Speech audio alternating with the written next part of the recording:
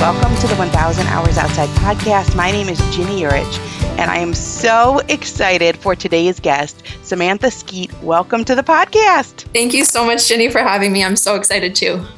This is awesome. This is your first podcast, right? First podcast. Yep. Yes, it's a milestone. So we've actually been connected, I think, for years and years. And so it's such a gift to actually finally meet for a quick second in person. We had our videos on and then our videos off because Samantha lives off-grid and it's better for the internet. But Samantha is the founder of For the Love of Homeschooling, and she puts out amazing content for parents, for homeschoolers.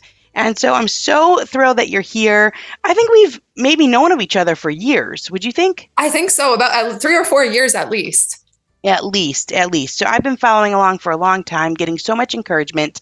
And then last night, preparing for this, I did a little bit more of a deep dive into your life, and it is a fascinating one. You're currently living in 350 square feet with a family of 7. Can you just take a little bit of time and tell us about your journey there? Sure. Yeah. So we've always kind of loved the country lifestyle, all of that stuff.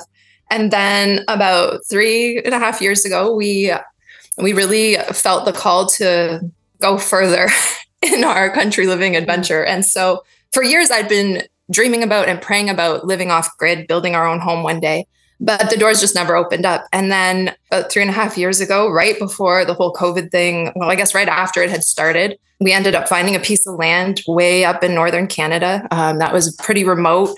And we just started building our little home, and we are building an addition. We're not super crazy to want to stay in 350 square feet with 7 people. But yeah, it's been awesome. I mean, it is absolutely incredible, Samantha. And if people want, you send out an email that has some information about what you're doing, and your Instagram has a little bit of information too. But if people want to find that, they can go to your website, which is fortheloveofhomeschooling.com. Or you have that Instagram handle, but also at This Growing Life. I know you don't use it all the time, but people can get a sense of what you have going there.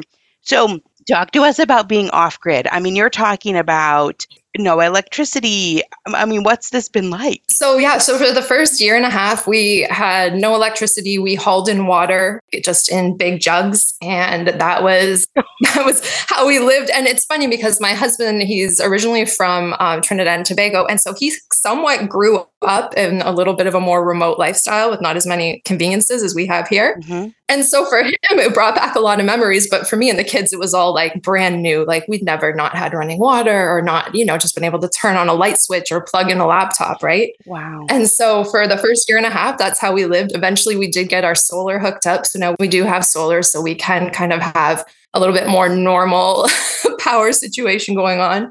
And we got a well in 1.5 years ago. So now we have running water, which is lovely because boiling water on the wood stove, the novelty was nice for a while. Eventually, it's nice to just turn on a tap. Well, sure. So you were using that boiled water for baths? Yeah, everything.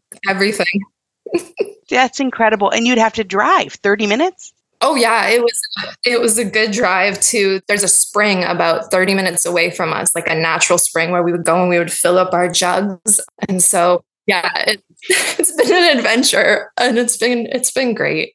I mean, it's such a cool thing because so many people live pretty much exactly the same way. And you have this completely different experience as both a mom and then for your kids. So tell us about your family. I mean, when you're going to get water, you're not getting water for 2 people or 3 people. You're getting water for 7. Yeah. So it's myself, my husband, and our 5 kids that are age 16 to 2. And so we've got a good span in there. Yeah. Yeah. It's a lot of people to boil water for baths for and things like that. So it was a lot of work. Yeah. A lot more work than I think you kind of have an idea of what it'll be like, but you don't know until you're actually in it. And you're like, man, this is a lot of work. It definitely gives you an appreciation for the modern conveniences that we have and for all the generations before us who didn't have those, right? Wow. Yeah. To actually live that way for an extended period of time and really to get a sense of what it was like. Yeah, that's incredible. So how have the kids adjusted? What did you move from before? So we lived like a fairly large farmhouse. We were still out in the country. And so they still had wide open spaces. So that part hasn't really changed a lot. But the space is definitely a lot smaller. And I've shared little bits on This Growing Life of like the behind the scenes of what that looks like. But They honestly, they love it. They love being able to be outside. They are very they love being in nature all the time. And so even though the house is small, they're always outside. They're always, building things or coming up with we have a pond on our property. And so they're always like catching frogs or all of those types of things. And they all have adjusted really well and they really enjoy it. Oh, yeah. I mean, the videos are just stunning. So you have, now I don't know if this is the same that you currently have, but I saw a video where there was a triple bunk bed situation and it's like right in the kitchen. Yeah. Yeah. So we have just like one wide open room, which is like kitchen, living room. And the boys, we have 4 boys, 1 daughter.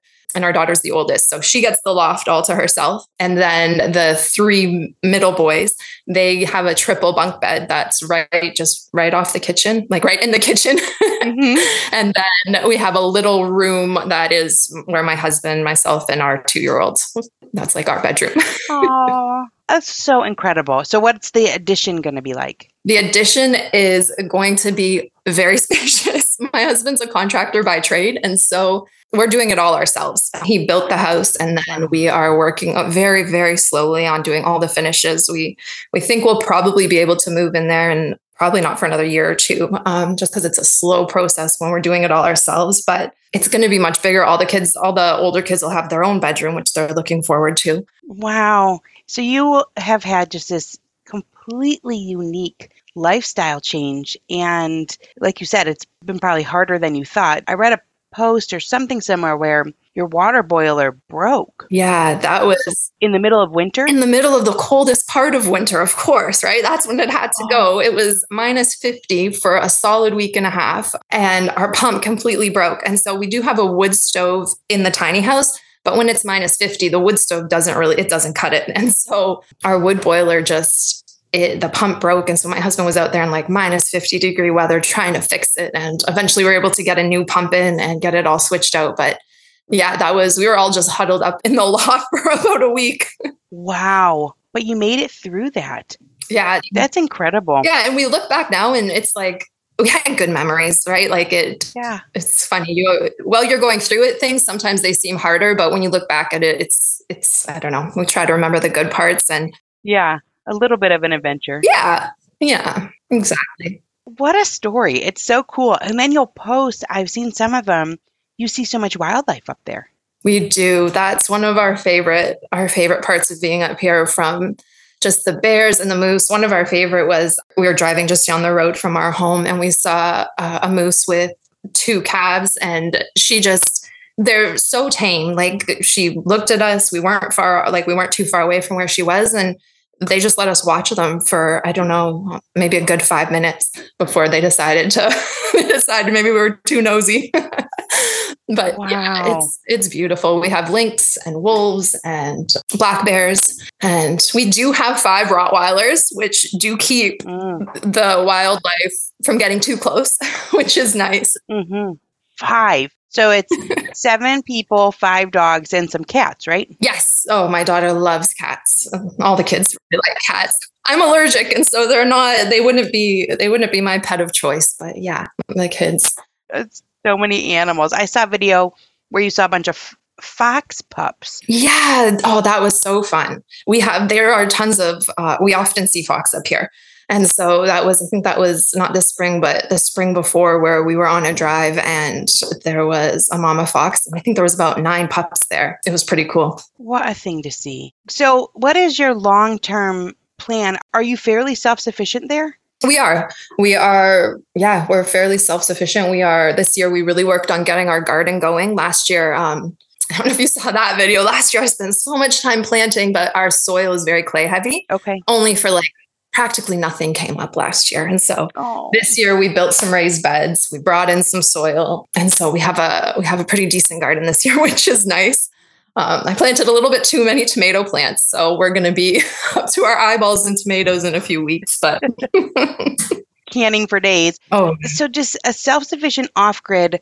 I wonder what percentage of people, do you know many people that live off-grid? The only other person I know of that's not even really a friend of mine is this Dr. Carla Hannaford, who wrote these different books, and she lives off-grid. But besides her and you, I don't know anybody else. Yeah, there's honestly, when we kind of had this idea that we were leaving we lived in the more southern part of Ontario before, so country living was common, but there's also lots of, big cities nearby. We were only about an hour and a half from Toronto. And so when we came up here, we had this idea in our minds that like the lifestyle that we were seeking would be pretty common, but it's not even up here. Like when a lot of people look at us a little, they raise their eyebrows a little bit. They're like, why are you guys off grid? Why do you live like, so far back in the middle of nowhere? And we're like, well, come and see. It's awesome. And do people come and visit? Yeah, we've had people come and just kind of see what they're, out of curiosity. We'll get people that come up the trail every once in a while on their ATVs and whatnot, just because we're not on a main road. And so you can't really get here too easily with a normal vehicle. You need at least a 4x4. And so we'll get curious people coming to see what it is we're doing. And when we go into town, there's always time to talk and have conversations, which is nice, because it's honestly, it's such a freeing lifestyle. It really is. Like, there are definitely challenges and you have to be up for those, but it's nice. And it's kind of funny. Someone who I met on Instagram, she, after kind of like us chatting, and she was asking me all these questions about living off grid, they ended up buying a piece of land, and we found out later after they purchased it that they're only about 45 minutes away from us, and they're doing the whole off-grid thing too. So that's really cool. That's really cool. Yeah, to have a friend doing it with you. Yeah. That's incredible. 45 minutes isn't that far. Yeah. So has this been a thing, Samantha, where you have to make all of your own decisions? You have to figure all of it out? Yeah. Well, my husband, he does most of the hard thinking for me. But yeah, we definitely work together to try to figure out like how we were going to do things. We have done a lot of research and talked to like, not people who necessarily live off grid, but people who have like a cottage off grid or things like that. And so we've been able to get a lot of insight about that from people like that. Wow. Because even things like, where are you going to put your tiny house? How are you going to set it up? Yeah. You figured it all out. Yeah. Well, thankfully, my husband, he's a contractor. So he built houses for a living for 10 years prior to us coming up here. And so he has a good bit of knowledge of those kinds of things. So we ended up putting the tiny house right up on a rock. And so It was fun to do. And then that's like in the Bible. Exactly. Exactly. That's really cool. We built upon the rock. You did. That's really awesome. Well, what a life. If people want to learn more about that, and I'm sure they will, it's very intriguing. They can find you on Instagram. And like I said, I know you don't post a ton about your homestead there, but it's at This Growing Life. But you have an email list for that too that people could sign up for. Well, you and I connected over homeschooling. Yes. So this is also a part of your off-grid living, is that you homeschool. Mm-hmm. And I always say, not everybody that listens to the podcast homeschools, but I think they do. Like, I think everyone homeschools at least a little bit. Absolutely. Because all the time that your kid is home, I feel like homeschooling is just parenting extended. Exactly. So everyone's homeschooling a little bit. And if you've got a 2-year-old, you're homeschooling. And if that's what's going on. So there's premises and principles from these conversations, I think, that are helpful for all parents. But then also, I think it's good sometimes to encourage parents that are homeschooling, because it can be hard and there can be some hard seasons, and there are some things about it that are really worth it. So can you tell us when and why you started For the Love of Homeschooling? Yeah, absolutely. So originally when I started on Instagram, I was not on social media at all for years. And I eventually started like just a private Instagram account where I would share what we were doing homeschooling with friends and family. And from there, I was encouraged to start a blog, but I was like, I don't have time for that. So instead, I started an Instagram account called For the Love of Homeschooling. And initially, I was just sharing our journey, just the different things that we were doing every day. We've evolved a lot in the way we've homeschooled over the years. And so when I first started, we were very much like almost like a 9-to-3 schedule where we were constantly doing different activities and things like that. And so I started sharing that on For the Love of Homeschooling. And then eventually we went through some different family changes and we stopped homeschooling in such a structured way. And we started to unschool a little bit more. Mm-hmm. And so at that time, I changed my handle to This Growing Life, because it wasn't a strictly homeschooling account. I was sharing more, just more like what we were doing in our lives, kind of lifestyle content. But I still really wanted to have an account dedicated for homeschooling. And so I restarted For the Love of Homeschooling about 3 years ago. just sharing different homeschool encouragement. I started creating resources for my family. I had always, ever since the kids were little, I had created a good bit of the curriculum that we used for group subjects. And so we just started kind of evolving on that, sharing those things. And yeah. And now you have a team of 17. Yeah. It's been an incredible opportunity. There's so many talented artists and curriculum writers, content creators, photographers, and we've been able to just friendships that have developed into working relationships. And we have the most amazing team right now. It's funny. It's kind of like an ongoing joke that personally, I couldn't draw stick people if I tried. And so creating resources without the ability to be artistic is definitely a challenge. And so we have the most amazing artists on our team right now the whole team is just incredible. Such a great group of women. Most of them are homeschooling moms themselves. My daughter actually works for the love of homeschooling. She does a lot of the recipes and things like that. Wow. Yeah. And so it's been a great journey. It's been a great opportunity to work with and connect with other women who are on similar, maybe not the exact same life paths, but on similar life paths. You might be on your own there with your 350 square foot home on the rock. But you know what's really cool? I think sometimes when you consider homeschooling, especially as a mom, you often are walking away from a career. Not always, but sometimes you're walking away.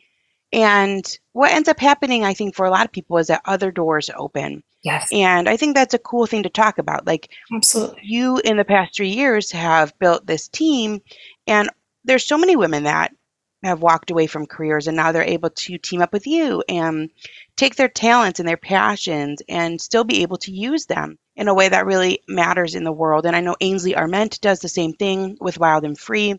She's very purposeful about giving opportunities to homeschool moms. And so I think it's just a little bit of an encouragement that there's something out there for you. I think that you're not walking away from you. Yeah. Stuff comes up, and in some ways it ends up being very fulfilling. I think maybe even in some ways more fulfilling.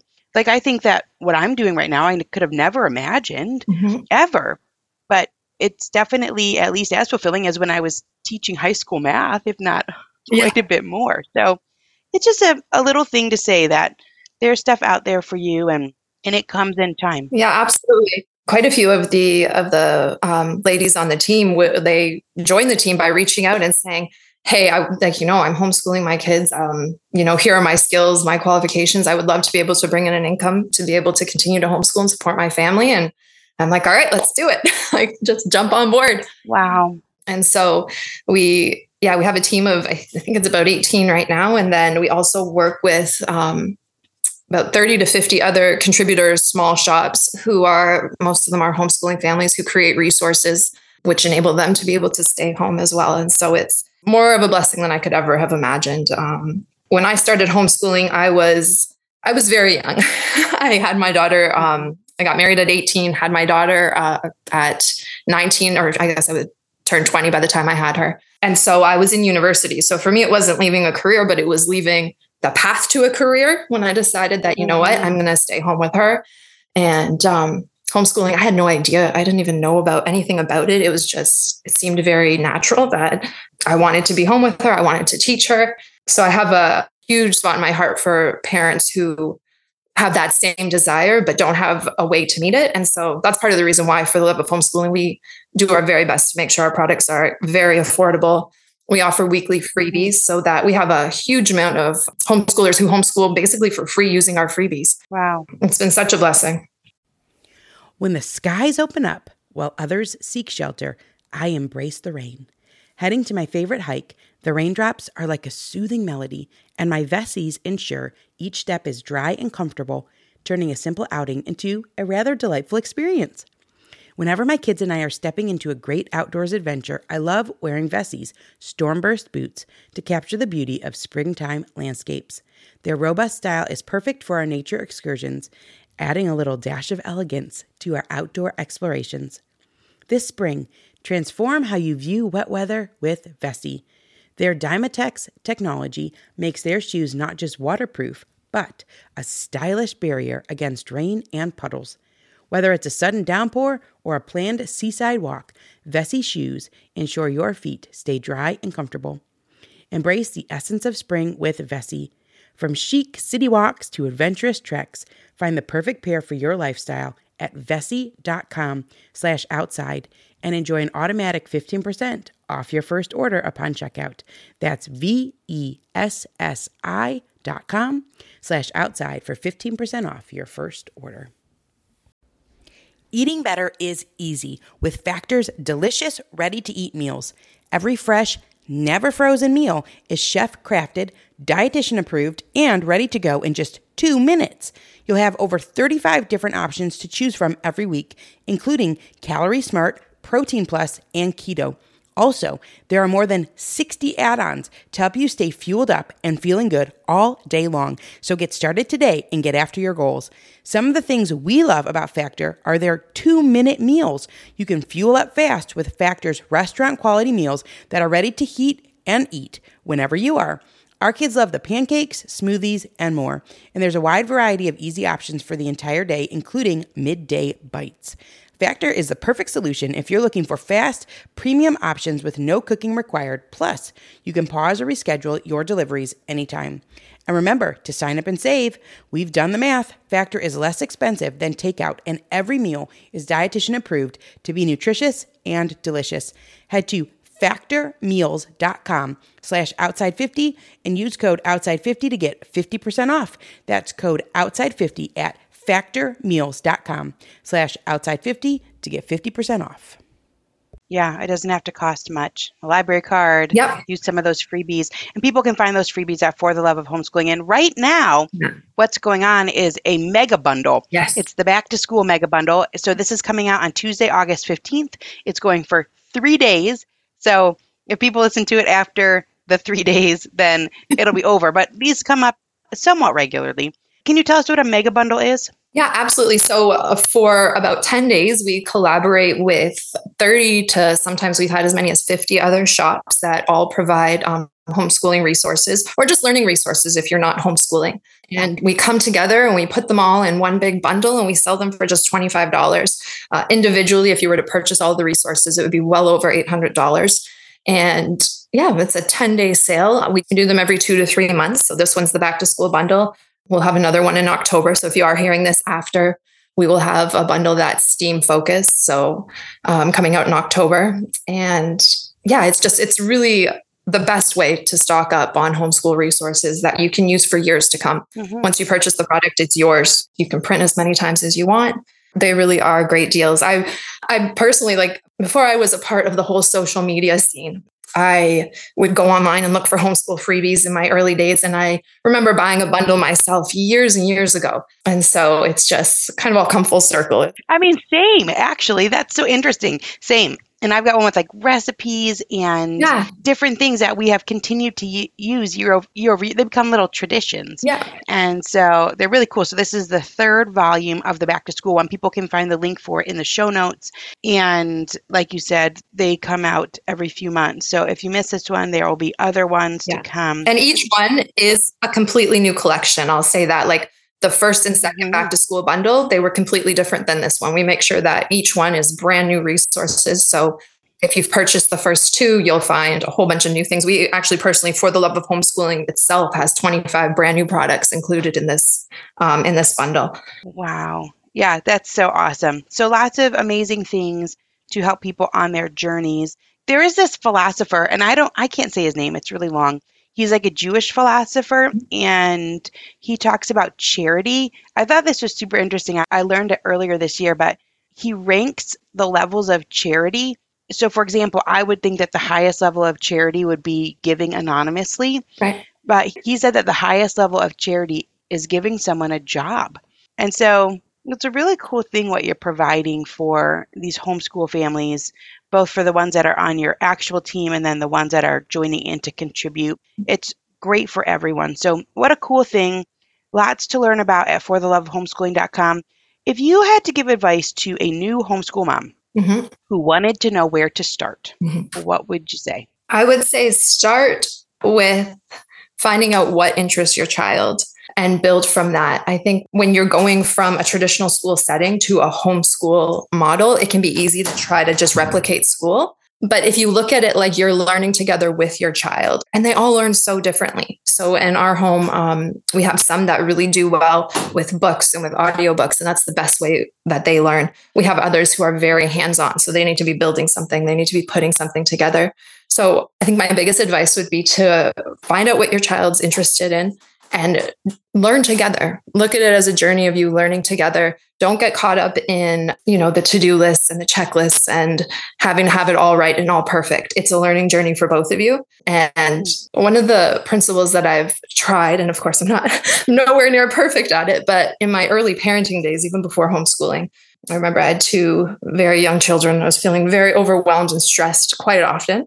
And I remember the scripture, seek joy and pursue it. And so I decided, I'm going to take that into my days. And no matter what we were doing, I was like, if this is bringing us joy, then we're going to continue with it. And if it's not, then we're going to lay it aside. And I've taken that into homeschooling as well. And it has been just such a blessing. Your kids are really, really good teachers. They're really good leaders. And I think looking at it as a way to learn together, do things that you're going to look back on 5 years from now and you're going to just smile and be like, we did that together. It's so freeing. Yeah. So what would you say to someone who is really confused by that? Because someone might be listening and be very confused by that. Seek joy and pursue it and say, well, what about the things that they have to learn? Or isn't that going to basically give them the short end of the stick for the rest of their life? What would you say to them?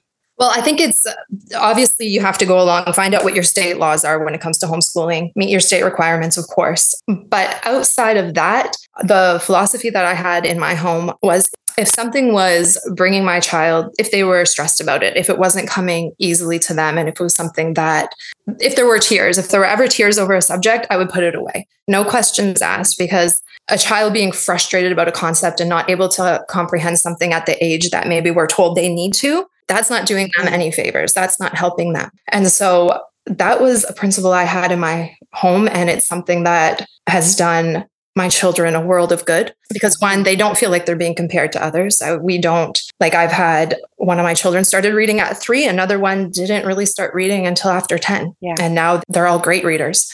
And so I think a lot of the pressure we put on ourselves now, again, if you have state requirements, you do have to meet those. And so I have to say that. But outside of that, a lot of the pressure and the stress, I think we put on kids to meet requirements at certain ages, that just comes from us.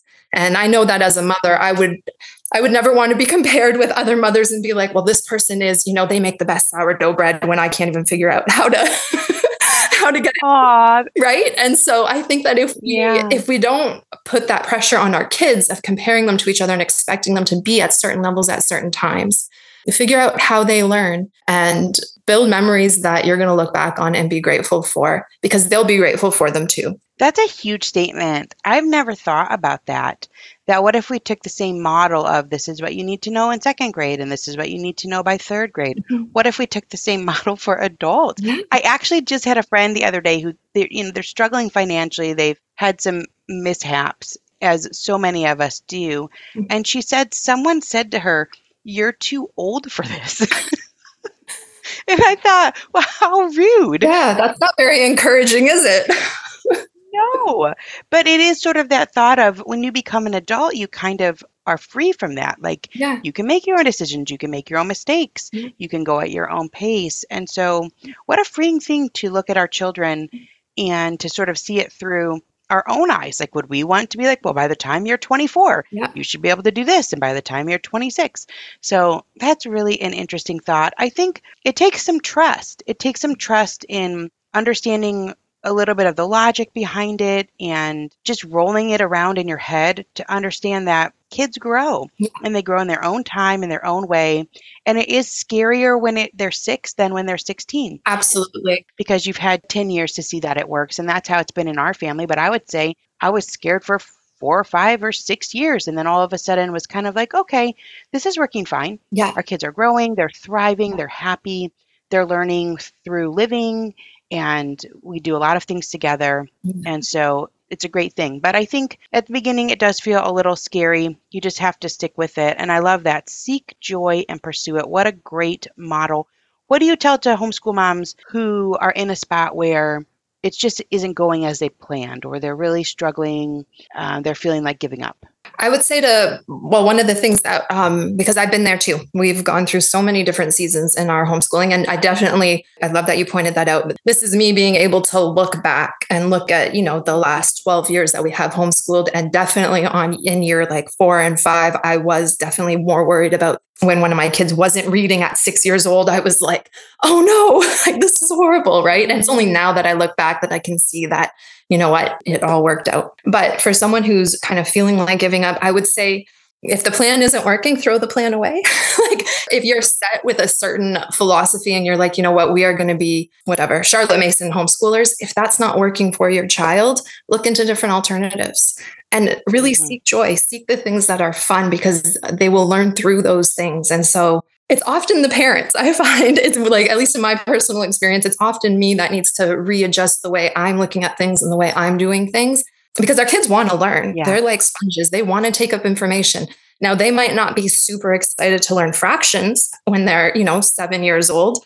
But if you can find a subject that they're into and somehow relate them, that works. One of the things that we offer, and we offer these things for free often, is we have learning packs that will be themed, so that if the kids love dinosaurs, right, they're learning about dinosaurs, but then there's also math in there that they can learn as well. Just things like that. Yeah, just go with what sparks joy in your child, what makes their eyes light up, and what they're interested in, and ask them. Say, hey, I feel like this is a little bit stressful for you. I feel like this isn't going well. What would you like to do? What would you like to change? And I know that can be scary from a certain perspective, but I think that, at least for me, looking back, those were some of the best choices I made.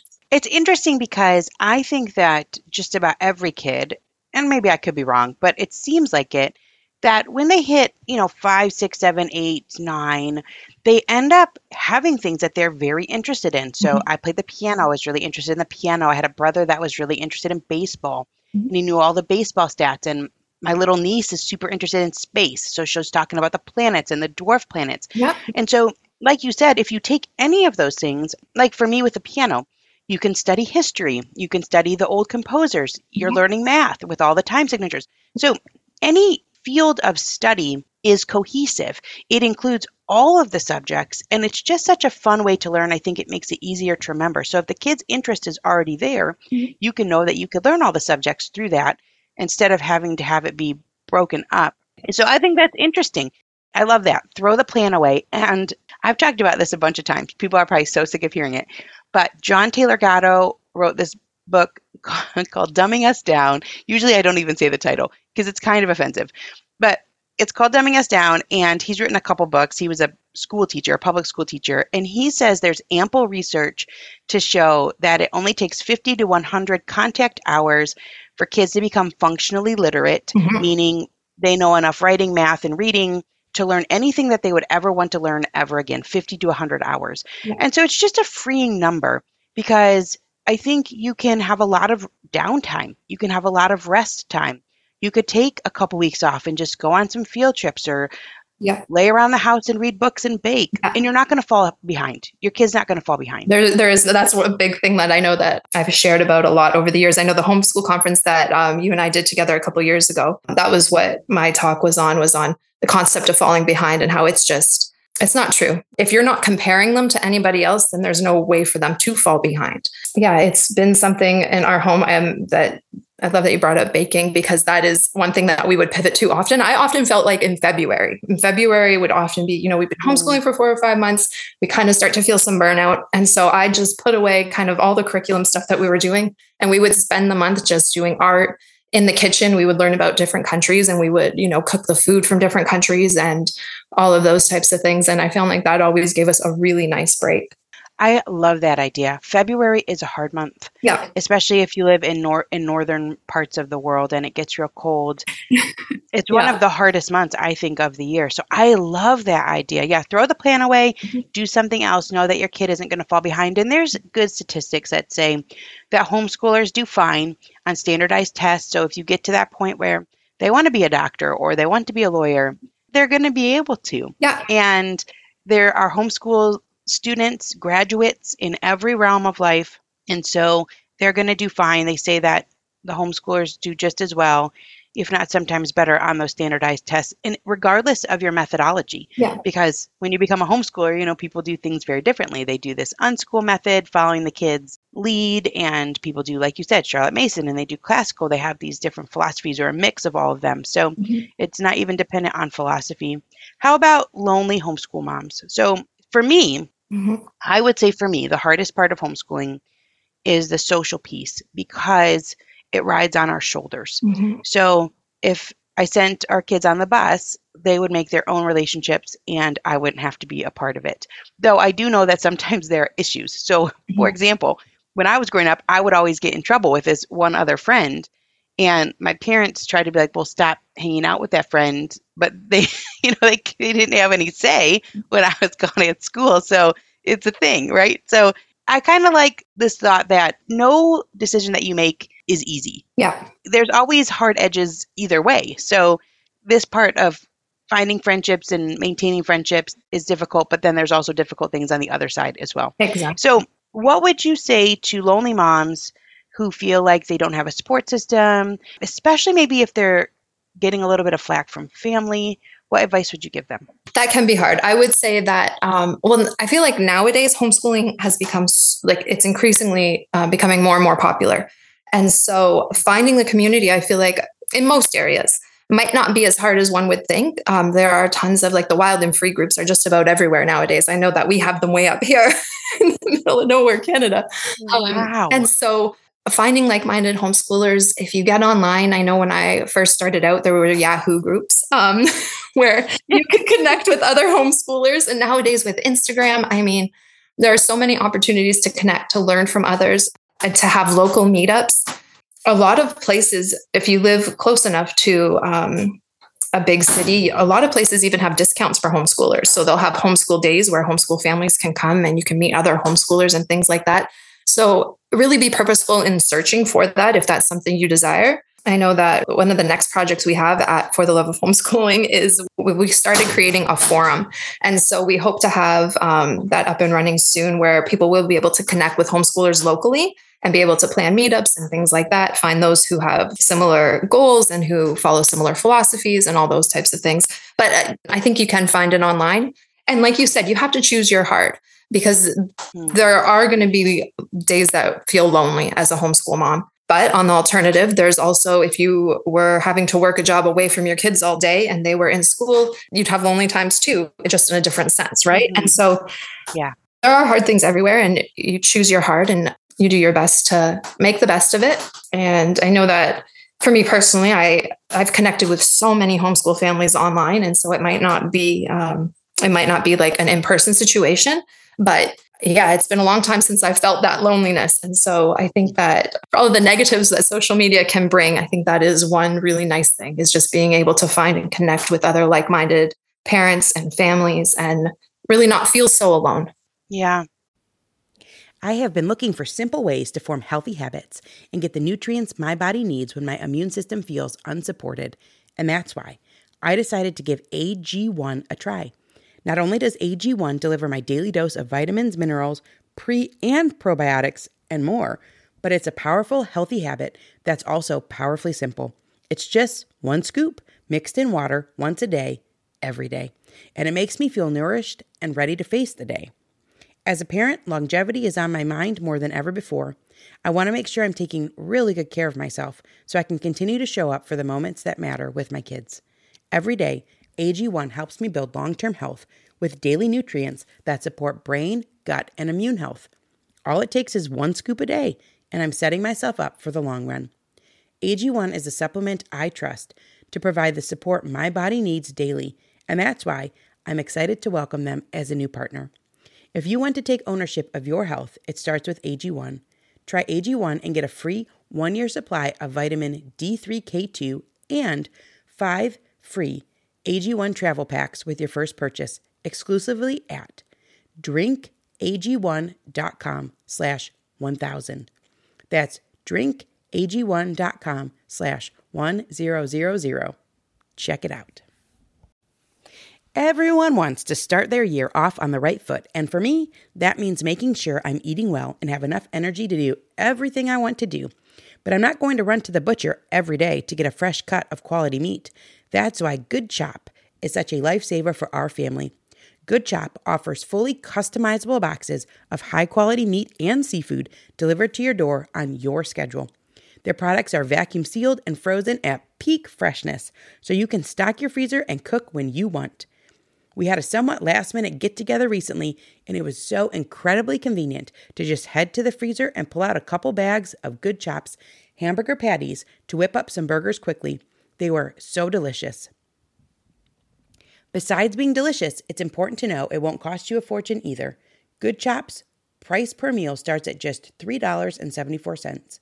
Go to goodchop.com/outside120 and use code outside120 to get $120 off across your first 4 boxes.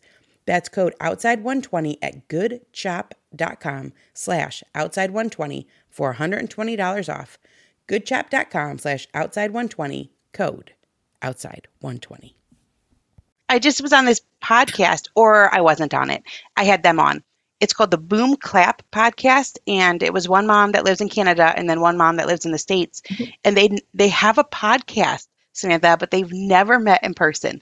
So you really can form. Yeah. I thought that was wild.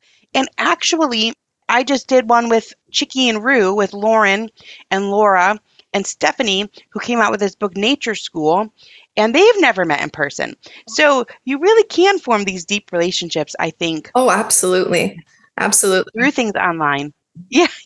I mean, to have a podcast together, to have written a book together, those are huge deals. Yeah. Never met in person. So that's an encouraging thing. I just finished reading, Abby Halberstadt has a new book coming out called Hard is Not the Same Thing as Bad. I think that's the title of it. And she has a list in there of 10 or 11 ideas for friendships. And they were really good. It was like, invite people, I mean, that's one of them. Yeah. It sounds simple. I know it can be hard and tricky, and sometimes you get rejected, but invite people. One of the things she said was do it distracted. And I think that sometimes we wait until we don't have toddlers underfoot or nursing babies so you can finish a conversation. But I think that those friendships that are forged during those early years are very lasting, and you really bond over the situations that you're in. So such good advice for lonely homeschool moms.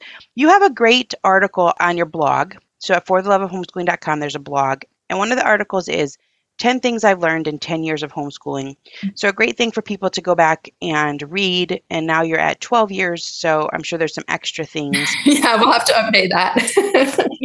Yes. But one of the things that you talk about is knowing your why. Yeah. And I think even our whys change. Maybe they don't even change, like they just get added on to. Yeah. Like our first reason for homeschooling was simply time.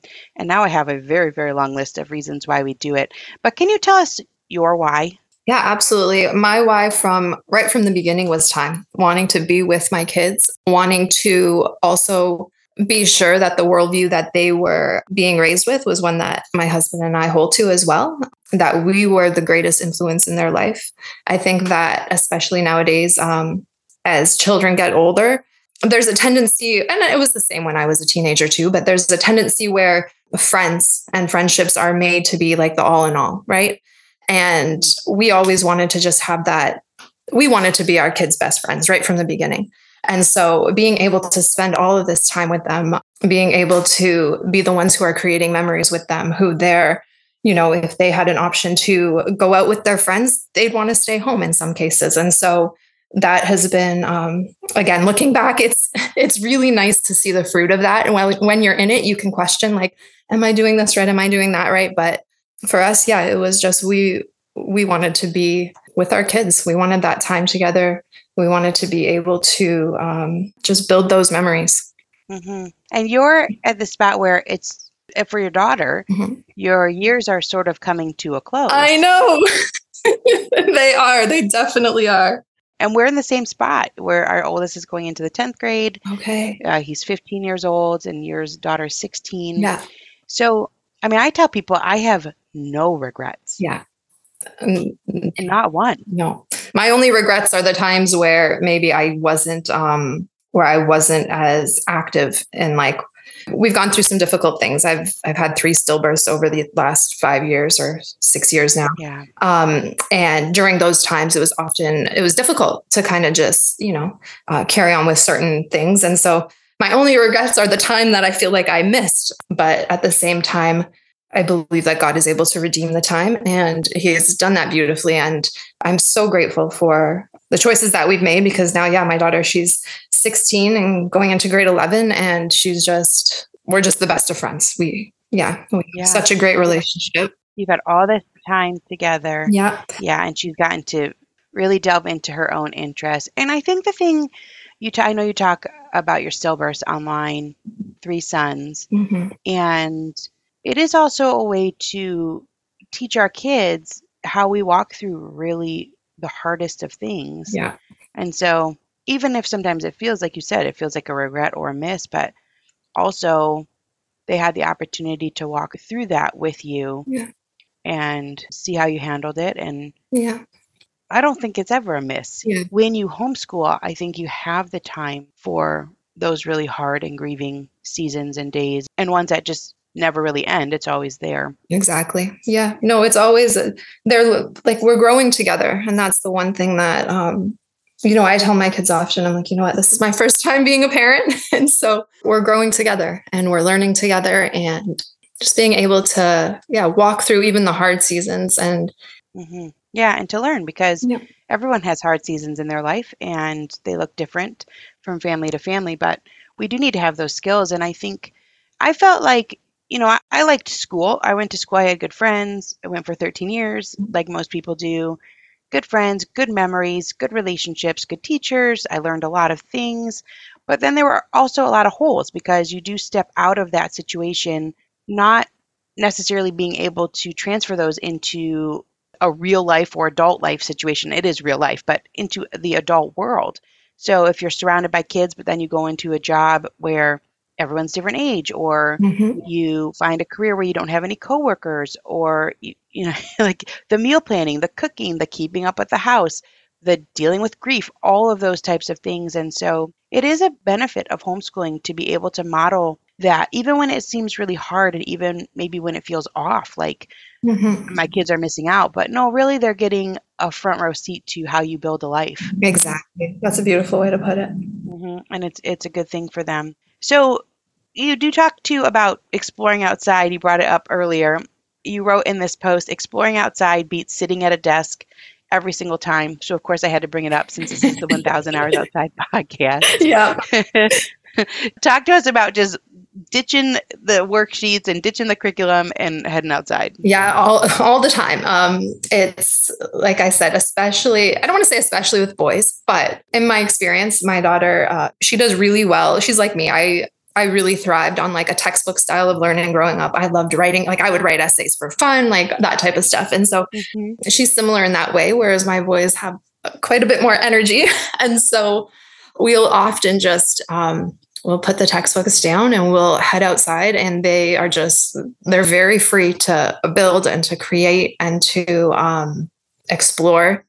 And they just love it. They're always coming up with things. And right now, I'm a little embarrassed to say this, but right now we have a pond on our property.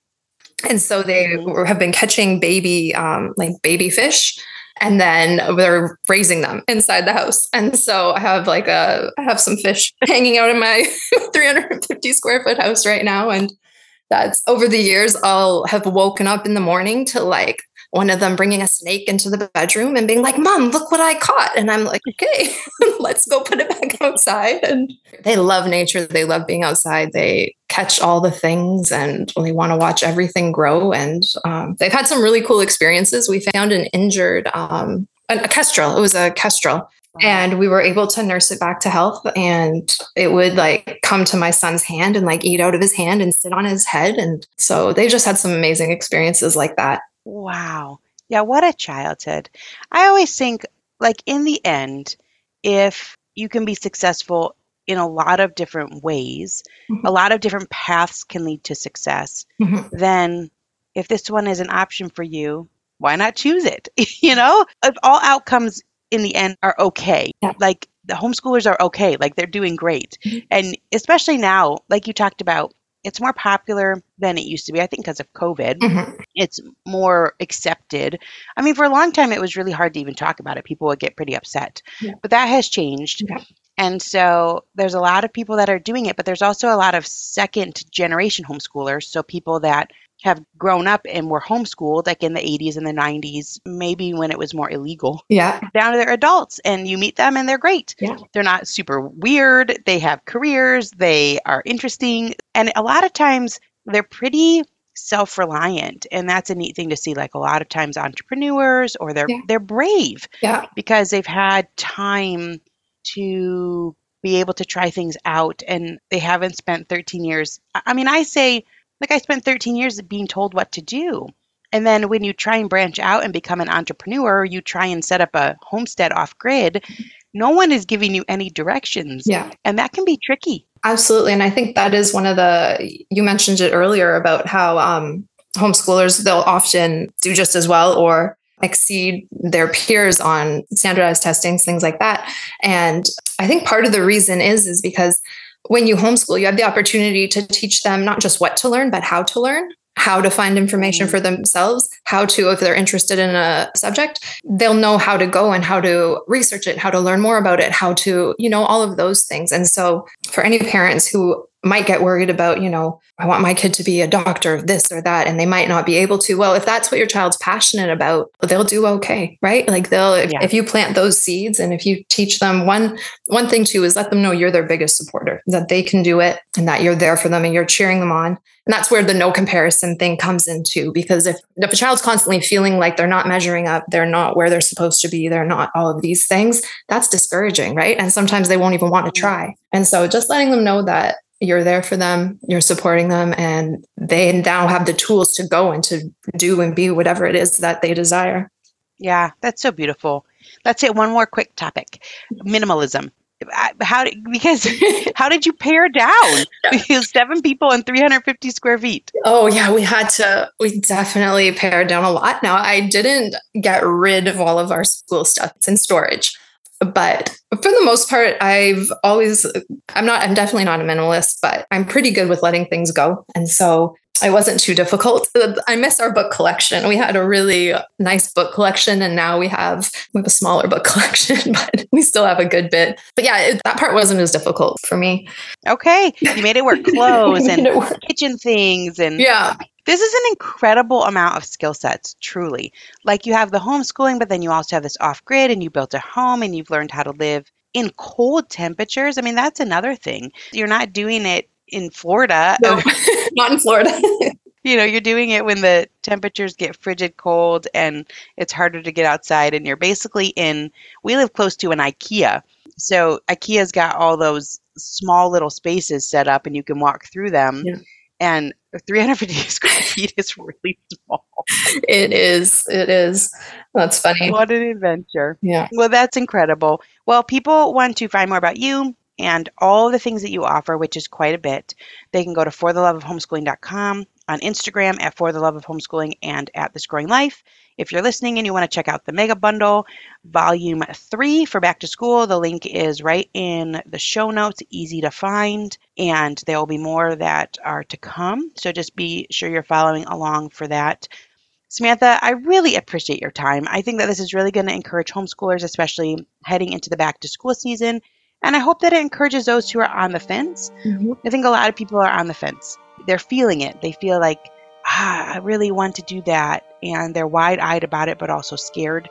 So I know that this will give them some confidence and a little bit of vision and some help to get started. We always end our podcast with the same question. Mm-hmm. So my question for you is, what's a favorite memory from your childhood that was outside? My dad and I used to go for bike rides. I grew up in Toronto, and there were these big hills that would go down to the beach, and I would sit on the back of his bike, not in a proper seat. Now that I think about it, he'd strap a pillow to the back of the bike, and I'd sit there and hold on, and we go down these big hills. That was always a lot of fun.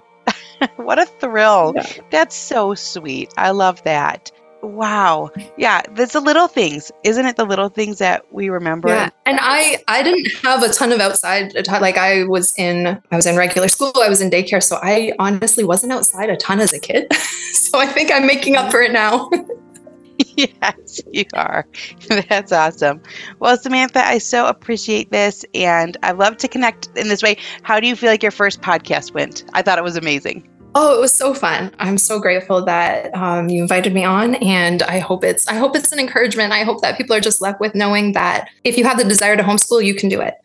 You really can. There are ways to make it work. We even have a scholarship program on For the Love of Homeschooling, where we financially do our best to help families, whether through free resources or we have a $500 a month scholarship we give out. And so if you have the desire to homeschool, go for it. You can do it. There's a huge community of moms that are supporting you and cheering you on. And yeah.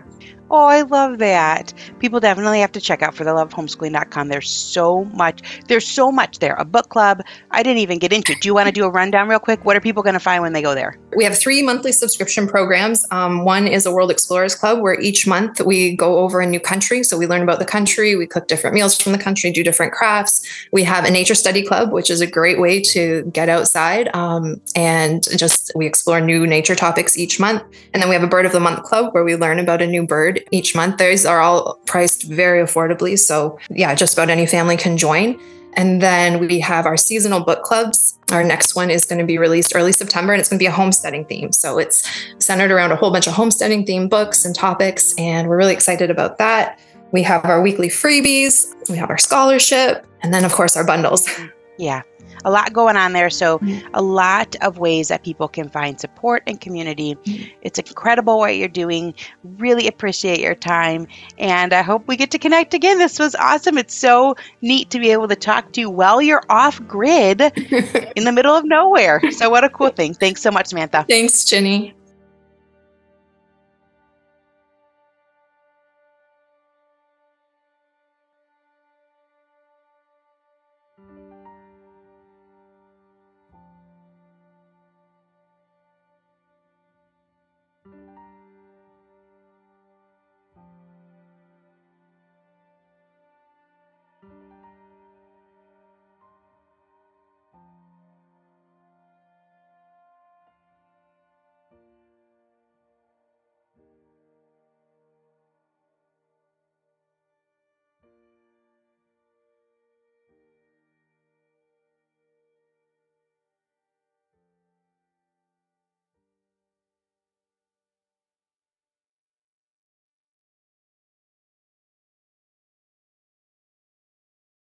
Lynn, this time of year, parenting can be such a flusterclux. You've come to the right place. I'm Lynn Lyons, and I've been treating anxious families for over 30 years. I'm Lynn's sister-in-law and co-host Robin Hudson. Join us for Flusterclux, a podcast for parents who worry. Wait, that's everybody. Yeah, these last few years have felt like one long anxiety attack for so many. Why do you think parents are always surprised that a podcast about anxiety relates to them, even if no one in their house has an anxiety disorder? Well, worry is human. Everyone does it, and anxiety shows up when we face uncertainty. All the parenting tips you've taught me have been essential. I love to break it down into skills we need to manage worry in our families. We've covered so many topics: depression, burnout, meltdowns, perfectionism. Don't forget scary mothers-in-law. Right, but of course that's not my mother-in-law. Because that's my mother. And a listener. As a psychotherapist, I like to teach parents and kids how to respond to everyday moments in healthy ways. Managing anxiety really can be taught. It really can. And I'll even tell you what to say. We talk about serious stuff, but without being too serious. Anxiety wants everything serious. Anxiety doesn't stand a chance when we're laughing, even about the tough stuff.